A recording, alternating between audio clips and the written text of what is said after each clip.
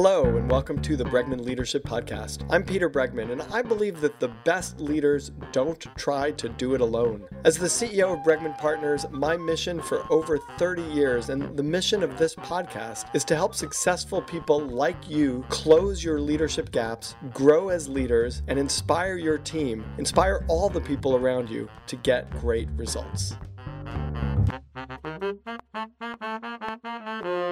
With us today is Ben Feder. He has written a super interesting book called Take Off Your Shoes, One Man's Journey from the Boardroom to Bali and Back. He is the president of international partnerships for the U.S. At Tencent, the Chinese internet titan, and formerly he was the CEO of Take-Two Interactive. And Ben is here. First of all, I know Ben and I know his family. But Ben is here because he and his family made this sort of very interesting and unusual decision that many people fantasize about, but few actually follow through on. And that was he and his family went to Bali and they took a sabbatical. And it was about an 8-month sabbatical in Bali. So I thought it would be fun to bring him on and to have a conversation about what it was like to make that decision, to leave, what it was like to be there, what it's like to come back. And sort of glean what we can, both in terms of the sort of leadership decisions that we make that might bring us out of leadership roles and then back in, as well as just the very human decisions that we make. So Ben, welcome to the Bregman Leadership Podcast. Thank you so much for having me, Peter. It's really a joy to be here and to be here with you especially. So Ben, you made this decision, and you and Victoria, and I guess along with the kids too, made this decision to... Not the kids, we made it. You made the decision. Why? Why did you decide you had this very... In fact, first paint a brief picture of your success or your role or what your life was like before you decided to go to Bali. I had kind of a circuitous route to what's commonly defined as success. Mm-hmm. And I became, so I was kind of, had an MBA from Ivy League school, did the jobs, had an ambition to be a superstar like everybody else wanted to be a superstar. Right. I did a startup before it was sexy to do a startup. And just as I was leaving my startup, one of my board members, who was a very successful media executive, was leaving his gig, and he was on my board, and I had sold my company, and we were both looking at deals, and he sort of said, well, why don't we do this together? Let's hunt as a pack instead of being lone wolves. Right. And we started a firm, and we knew how to run companies. We didn't know how to run capital, but we had this ambition to run capital. And it was a private equity firm? So it started as kind of a fund, what we call a fundless sponsor. It ultimately became a private equity firm. Right. But 2 minutes before we actually raised the fund, we did our last, what we call a fundless sponsor deal. And it was a hostile takeover, what I'll call a non-hostile, hostile takeover of Take-Two Interactive. It's ancient history at this point. It happened in 2007, 2008. And I became not quite the accidental CEO, but it was kind of a deliberate action. Right. But I became CEO. The idea was that I'd work there for 6 months and until we find a CEO who actually knew what he was doing. Had you ever been CEO of a company before? Yes, I had. I was an entrepreneur. But right. this was right. 2,000 people, just under $1 billion market cap. Right. Today it's a $15 billion market cap, and it's a very, very successful turnaround story. But the company was in deep trouble. We don't have to go into it, but it was in deep trouble, and it was a very difficult turnaround. So I want to read a passage from your book and tell me if this actually, I mean, you wrote it, but if this, as I read it, if it brings you back to that time and if it's representative. In the corporate world, I had been both predator and prey. Working in that universe, my amygdala was set to full throttle. I acted with aggression, even hostility, when I saw opportunities. When a large competitor aggressed, I fought intensely for a maximal outcome. Even when not in direct battle, I was always looking for a strategic advantage, just as any CEO should. But in the process, I lived with a constant rasp of anxiety because I was always on high alert, always on the lookout for hazards. True, all true. It's good because you wrote it, yeah, but right. That's very evocative. That both image and the feeling of it. Well, I imagine any number of CEOs and ambitious men and women feel that, right? They're out there every day fighting it. It feels like a fight every day. Right. It's not to say there aren't immense moments of joy and satisfaction for what you do. And I literally, when I say I was both predator and prey, right, I got into Take-Two as part of a hostile bid. And then very shortly afterwards, while we're in the middle of a turnaround, we took a hostile bid from a competitor. Right. And so, I was kind of, I had to protect the company as the prey, and I also got in there as the predator. So how did you decide, let's fast forward now to like you make this decision to drop out for some period of time. Yeah. I don't know if you even consider it as dropping out, but to certainly drop out of this life. How did you make that decision? First of all, the way I say it is I realized that I needed to take myself out of the game. Right. I don't want to say drop out, I just need to take myself out of the game for a period of time. That's a very scary decision that a lot of people kind of feel, but very, very few people make. Yeah. Did you feel like you couldn't correct while in the game? I think I probably reached the point where it was one or the other. I felt that I had reached a point in my career where I had followed my ambition. Right. And it took me to a place that I wasn't comfortable with. And right? was that place that I described, or is it something No, else? I just kind of, when I say in the book I'd reached a point, I kind of said to myself, this is where men become the husbands and fathers they never intended to be. You follow your ambition, you follow your career, and before you know it, like me, I was on an airplane, all year long, all the time. I didn't know my kids anymore, and I had this recognition that my youngest didn't know who I was. My oldest was on his way to high school, and he was a serious student. And I had this one moment where I walk into his room, and I come back from work, and he's sequestered in his room. He's barricaded, doing his work. He's a serious student. And I said, "Hey, Sam," and he just kind of mumbled something to me, and he mumbled some more at dinner. And I had this realization, I don't know, out of nowhere, that he's going to go to high school. This is going to get worse. Right. I'll be circling the globe. Right. And then he's off to college, and then it's kind of over. I had this moment, it's like, it's all going to end sometime soon, right? And what are we doing here? So it's not that you were uncomfortable with the sort of predator-prey and the anxiety and the role that you were playing. It was, maybe that played into it somewhat, but it sounds like the driver was much more like there's this part of your life you can't access while you're doing that other stuff, that you're not going to be able to spend the time with your family and with your kids, and you didn't want to, and that was a window. And frankly, a little fear that I would actually lose them, as a result Right. of not paying attention, Right. not being deliberate about how I was spending my time. Right. Right. And I didn't want that. I really didn't want that. I didn't want to be that dad. And you and I both know people who had parents or fathers that were committed to their careers and not to the family, and what the knock-on effects of that could be. Right. So, I didn't want to be that person. Right. And I just wanted to make a deliberate choice. And yeah, it was terrifying. It was totally terrifying. Right? Because you have so much of your identity is wrapped up in this. Right. And to walk away from it in the name of something that's really kind of unknown. And there was a lot of unknowns around it. I was like, I remember telling my wife, Victoria, just, what am I going to do all day long? There's all the stimulation coming at you. You're in New York, you're running a big company, it's a global operation. What do you do with all that stimulation?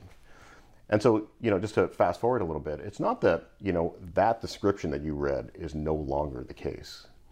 And we'll talk a little about it in the course of this discussion, but it's what I have done since taking sabbatical, and since taking sabbatical, to allow myself to be in that situation without being completely swallowed by it. Right. To be in that situation where you are responding instead of reacting. Right. Right.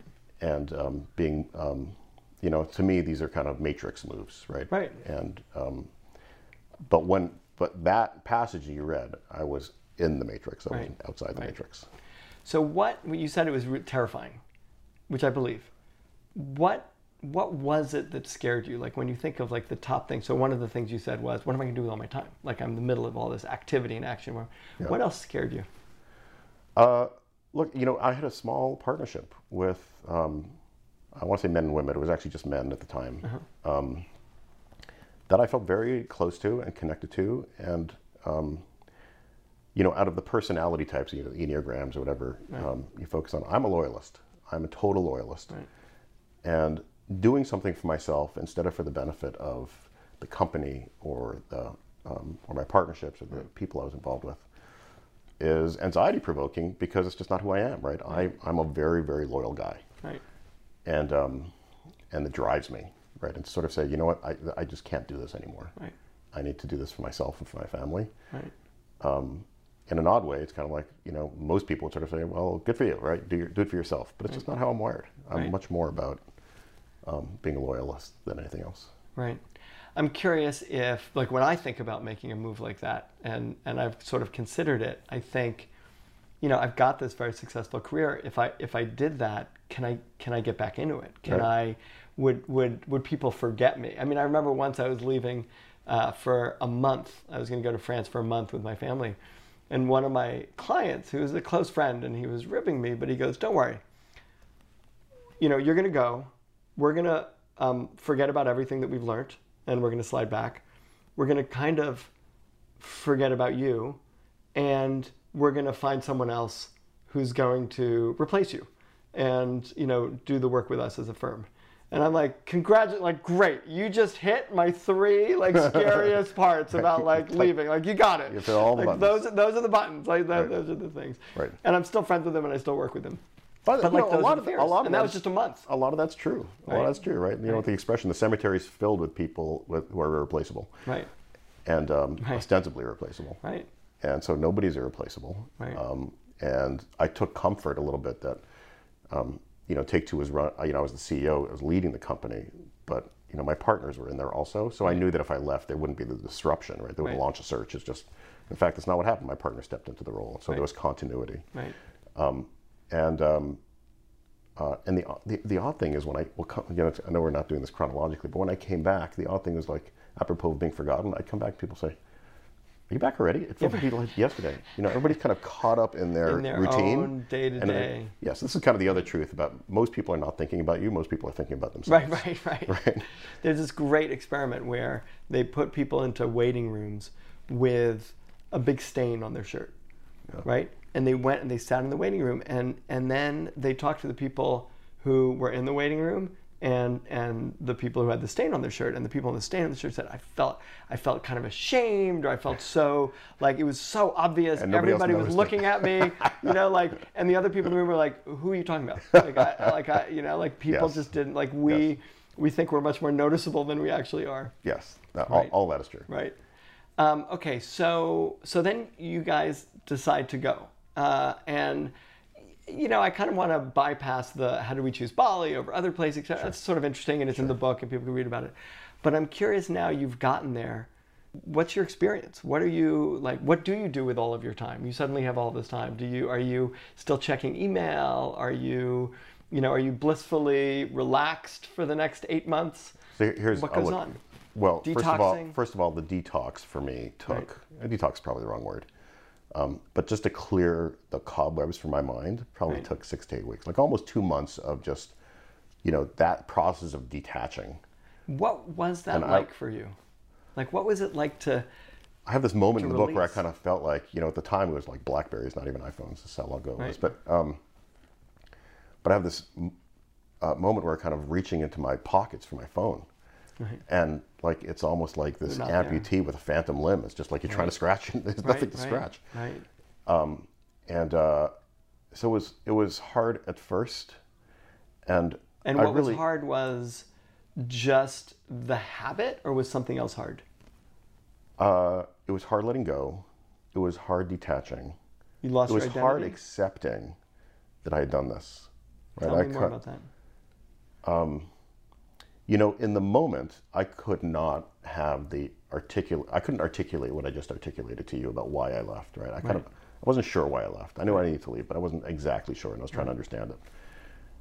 And that residual fear that you described, similar elements, are still in my mind. It's what did I just do? What did I do? Why did I do it? Right. And I was still, I was in the video game business, which is at the time, it was kind of very release oriented. There's always kind of a game in development, it's getting released at Christmas or whenever it is. Right. And in my mind, I'm still kind of thinking about what's going on in the game, what's going on in the company. I still felt very attached to it because the truth of the matter is I loved the people in the company. Right. I loved being a leader in that organization. Right. I was really, really into it. Right. And because I which is another way of saying I actually sacrificed a lot. Were you worried, that competitive piece, other people are surpassing you, other your standing in the industry as a business leader? Is that did that enter your mind or concern you at all? A little bit. If anything, maybe my standing in the partnership. Right, I was leading a company, but I was also part of a private equity group. So, which I guess also might have been a comfort, right? Because you knew at least at that time in your thinking, this is something you can go back to. Like you Yes. have their approval that you Yes, can leave that's and true. come back. But but every partnership, there's always a discussion about economics and who's getting what and all that's carved out, and you kind of you're so holding on to the incentive systems and the money and the benefits. You're grabbing onto that, right? And so one of the greatest freedoms that I got out of Bali is sort of this process of letting go of that. And it's like, you know what? I'm living my life, right? Forget the incentives, forget all that stuff that the world puts around you to motivate you to do certain things and behave in certain ways, right? And that, I put in place for my company, right? It's like, here's a compensation scheme. We want you to behave in certain ways. And all of a sudden being released from that is this great liberty and this great freedom.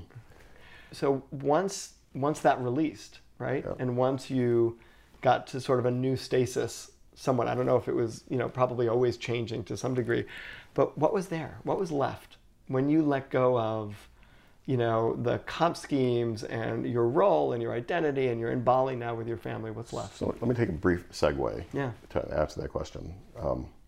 The name of the book comes from a poem by a guy named David White, and he evokes Moses at the burning bush, and he says, "Take off your shoes," and Moses realizes he's standing on holy grounds. And there are two insights that I got from this poem. One is that the way David White described it in his poem, right? Moses discovers his holy ground at that moment, and he discovers that he has been on holy ground his entire life.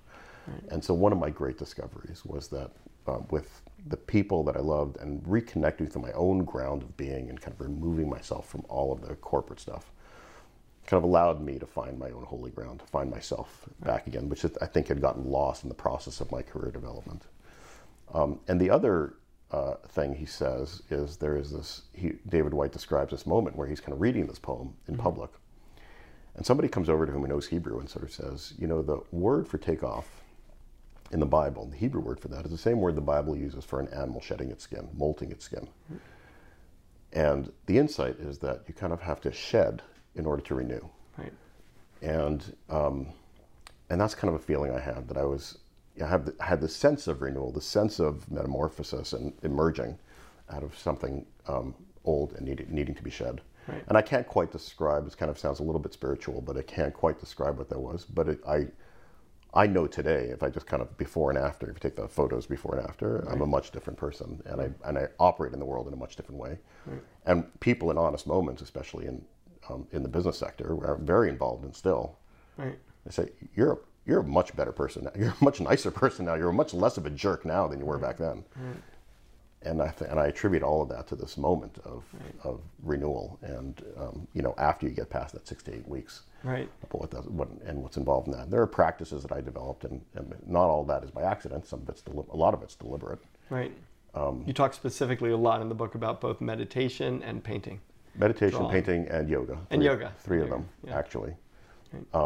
And they all come to me in very different ways, but they're all kind of, at the end of the day, reconnecting with my ground of being and letting go of my ego. Right. Before you left, would you have ever said words like reconnecting with my ground of being? I wouldn't even know what that meant.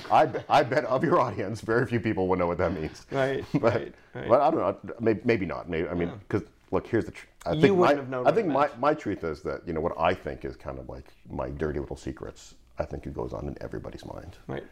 Everybody has this sense of like, okay, a part of me is what I do for a living. Right. But it's not 100% who I am. Right. There are all these other elements. It sounds like it's a smaller part of you now than it was maybe 10 years ago. Work? Yeah. Maybe not. No, I don't think so. No. I think I have a much different balance. I don't really believe in balance, actually. I believe in fierce engagement in all of it. Right. Whether it's yourself, your family, your work, But you feel as involved in your work now as you were before you left. I do, and in many ways, I actually think I'm achieving more and accomplishing more. Right. But I do it with a much softer touch. So, what is the ground of your being? Well, I was hoping you wouldn't make me define that. It's hard, it's hard, right? I mean, certainly in an interview like this, it's hard to kind of really get into it. But I think the simplest way to understand it is, while I'm there, really understanding kind of who I am, what my priorities are. There's a lot of talk about mindfulness in mainstream. At the time when I did it, it wasn't mainstream at all. It was just like, how do you be mindful about how you're spending your time, how you're talking to yourself in your own inner monologue, how you are dealing with others, interacting with others, and feeling like you're being honest with yourself in the way you are making a living, in the way you're having relationships. It's a much more honest way. To me, it kind of feels more authentic than in just kind of like, I just want to go out there and kill it, right? I just want to go out there and, you know, make my millions.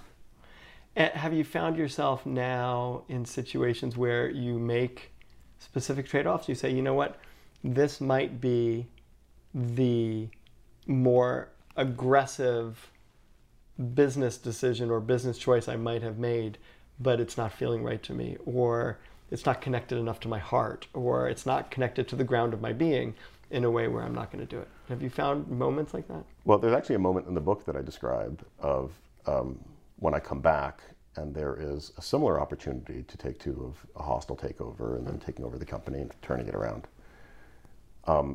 And the way we did it at Take-Two actually was, I'd call it non-hostile, right? It was very subtly done. There was no proxy fight. There was no nasty stuff in the press. It was very quick and very almost it was an orchestrated. Meeting. It was somewhat not. There was an in-person meeting, but it wasn't. The whole thing wasn't in person. And this new opportunity would have been a little bit much more of a fight. And I knew it was the right thing to do, and I knew if somebody didn't intervene, the company would continue to circle the drain and ultimately go down the drain. And so I had this sense of indignation, right? Like, you know, somebody's got to fix this company, you know, and I got to do it, and I can do it. And then I just thought for a moment, you know, what it would take for me. That kind of hostility is just not something I wanted to feed. Right. This notion, you know, there's a lot. I talk a little bit about neuroscience, which I'm interested in, and you know, the more you behave in a certain way, the more you behave in that way, right? You set these patterns in your mind, and if you behave in a hostile way, you begin to just behave in a hostile way, and you become more and more. And I just didn't want to feed that process of being hostile that way. Right. So you stepped out of it. You chose not to. So I stepped back. Right. Yeah. Right. What have you discovered now that you're back? Right. I mean, you've been back for a while now. Yeah. Right. What year did you come back? It was 2000. So it was 2011, 2012. Okay, great. Okay, so you've been back for 8 years, 7 years. What do you notice now? Right. Not right when you got back. I mean, I'm kind of interested in that too. Like what the transition was like. Yeah. In fact, let's go there for a second. Okay. Like what the transition was like. What's it like getting off the plane and coming back? And there's this. I think I have it written down here. Quote from Victoria. Where she says, "You're still on sabbatical," she said. "Once you get into the work mindset, it's all over." Right. And I'm curious if that's true. But it doesn't sound like it's true. Oh, that's interesting. No, it's not true, actually. Yeah. Well, first of all, it's not a vacation. That might be a vacation versus what happened. The immediate transition for my kids was really straightforward, right? They just got back into their friends, into their schools. They were kind of returning heroes. They were cool kids for about a week, and then they were like everybody else. Right. Although I want to just read, just for the fun of it, because it's kind of fun to read this. This is from Sam, I think. Leaving Bali. Sam, my oldest child. Your oldest child. Yeah. I believe it was him. You'll correct me if I'm wrong. Leaving Bali sucks, he said. It's the mood and the family we built over the last few months. Now we're going back to our regular New York thing. I knew exactly what he meant. This is you talking now. How would we keep our sense of adventure going? How could we maintain our closeness once we reintegrated into the structures and responsibilities of work, school, and extended family? I didn't have good answers to those questions. Can you carry the mood inside you? We both, that's the question you asked. We both knew it was a trite line. So here's, 8 years later, looking back, I would say that this sabbatical still is kind of this defining foundational thing for our family, right? It's something we all know we did together, and we still talk about. In fact, Victoria and I went back this summer, and there was kind of this joke in the family. Now my kids are older, right? So are you guys coming back? Are you staying? Are you ever coming back? And Bali is kind of a magical place generally, but it's especially magical for us, as you can imagine. Yeah. But there is this just the idea of the sabbatical is important. The message that I, as the breadwinner in the family, or the kind of the guy who was kind of at work all the time, made the decision in order to be with my family is not in any way lost on my children. Right. As they've grown up, they are exposed to any number of kinds of parents, kinds of family situations. It's a really, really broad range, especially in New York City. And they're very thankful for what they have. So there is this understanding among all of them, and me and Victoria, of the gift that this was to them and to us, and how important it has been ever since. Even my youngest, who probably has the vaguest memories at the time, she was 7, understands all of that. And it's part of the lore. It becomes it's part of the lore of the family. And if you walked into our apartment today, you would see artifacts of Bali still there, and we go back periodically, and so it's part of our lives. And I don't want to leave this interview without mention of this amazing experience we had at Green School in Bali, which it's a school that your children went to, and that there were a lot of expat kids there. A lot of expat kids. It was only 3 years old when we went, but it's a school dedicated to teaching kids about the environment, and it's a school dedicated to global citizenship and love of learning. It's the most extraordinary place I've ever been to. And the teaching about global citizenship and the environment has stayed with all my children. Right to this day, my kids will never, almost under pain of death, drink water from a plastic bottle because they know the evils of it. My daughter was involved in the ban of plastic bags in New York City, and there's this great sense of kind of doing something for the environment generally. All of which I attribute to Green School. It's helped that it's kind of in the air now anyway. Well, and it's interesting too, because your kids and your family has a very, very strong Jewish identity. And this sounds like they have, beyond that, a very, very strong global identity. Which is a value of Judaism. It's a value of Judaism. I was going to say it's a value of Victoria. It's both a value and a struggle for Victoria and me, because on the one hand, we don't want to, the culture is important, but we don't in any way want them to be parochial. And it's kind of this expression of, yes, it's a value of Judaism to repair the world, but it's also a value of ours to kind of have this balance of you need to participate. You can't just withdraw into your own culture. And in New York, it's really where there's such a rich Jewish culture. It's very easy to just withdraw into your own bubble and not engage in the rest of the world. And I think they understand that it's a value in our family to utterly engage in the world. Why did you write the book? It's a good question. I like most achievements in my life, I credit my wife, and she encouraged me to do it. There were kind of a few ghosts that I needed to work out. And what I found was, why, your questions, why did I do it? I didn't quite understand it. And I found something really interesting in the process of writing the book. She said, write a book, it'll be cathartic. It wasn't cathartic at all. I found it actually very hard. But we all have these narratives in our lives. We have all this information. And in order to write a book that's readable, you need to tell a real story, You need to have, and it was a very deliberate thing on my part, like I'm going to tell a story about my quest, This is my story. But to do that, you're deliberately leaving out all sorts of parts, and you are deliberately setting up the sequence of events in order to fit into the narrative arc, It needs to fit into the arc. And the really interesting part about that is once you kind of fit all the events in your life to tell something in a really cogent, cohesive, it's like, okay, I get the story. It's very clear. A leads to B to C and D. Nobody's lives are actually like that. But when you tell the story that way, you begin to focus on one particular narrative arc. There are many in your life. And the story that you tell others, one or two, the stories that you tell others becomes the story you tell yourself, and and it's clarifying, It gets rid of all the noise and focuses on the signal, and it's clarifying about what you believe. And I think that's true in personal lives. I think it's true in business also. If you go to business school and you read a case, It's, they pick certain facts to tell a story, and we all do it all the time. I just think it's human nature. And I found that very, very, first of all, I found the editing more than the writing to be super creative and super interesting. But also kind of helped me tell a story to myself because I'm telling it to others. Did that help you reintegrate? Somewhat. The push and pull there was, on the one hand, yes. On the other hand, while I was writing it, while I was integrating, I was like, why am I writing it? It's so beside the point. Why am I doing this?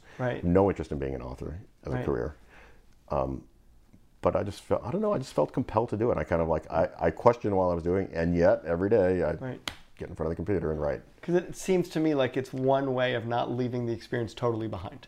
Not saying okay, now I'm here, now I'm going to focus on this stuff and not that stuff. And and for me too, I wanted to be clear to myself more than anything else that this wasn't a long vacation. This was not a long vacation. There was meaning behind this, and there was kind of deliberate choices that I made along the way. In fact, people ask me, what are the lessons of the book? And it's like, first of all, there are no lessons in the book, right? I just tell my story, you draw whatever lessons you want. Right. But if I had to, if I was forced, right, one of them is, making deliberate choices along the way. Right. Right. Living life deliberately. Right.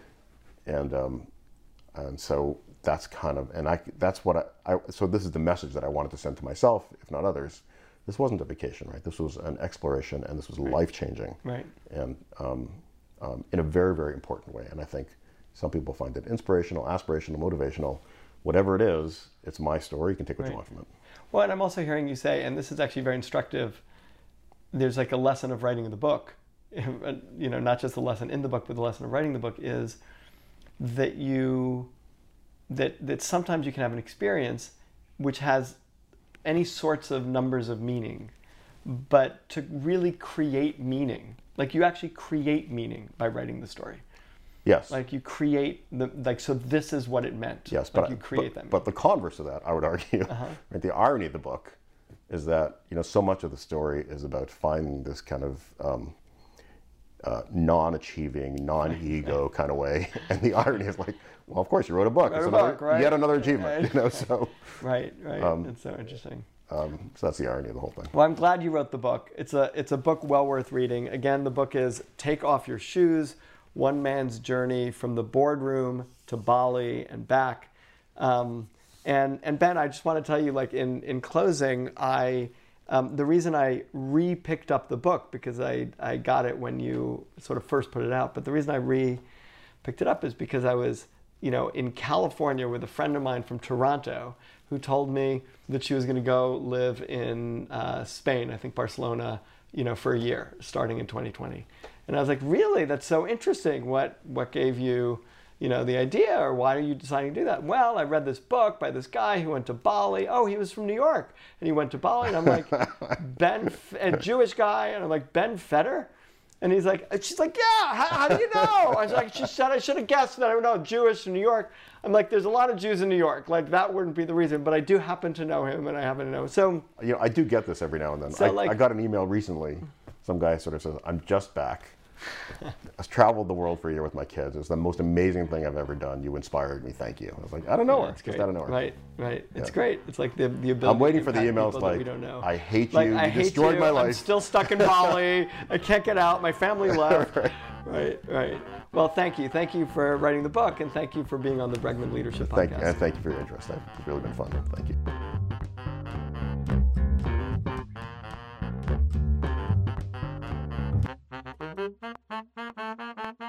Thanks for listening.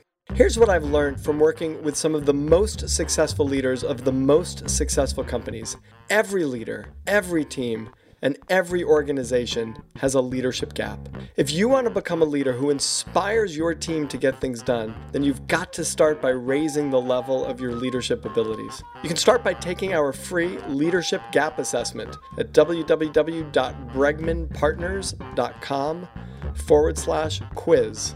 Then dive deeper with a copy of my latest book, Leading with Emotional Courage. For more ways to become a truly great leader, check out our online offerings, in-person workshops and events, and my articles at www.bregmanpartners.com. Again, thanks so much for joining me today, and be sure to subscribe so you don't miss an episode.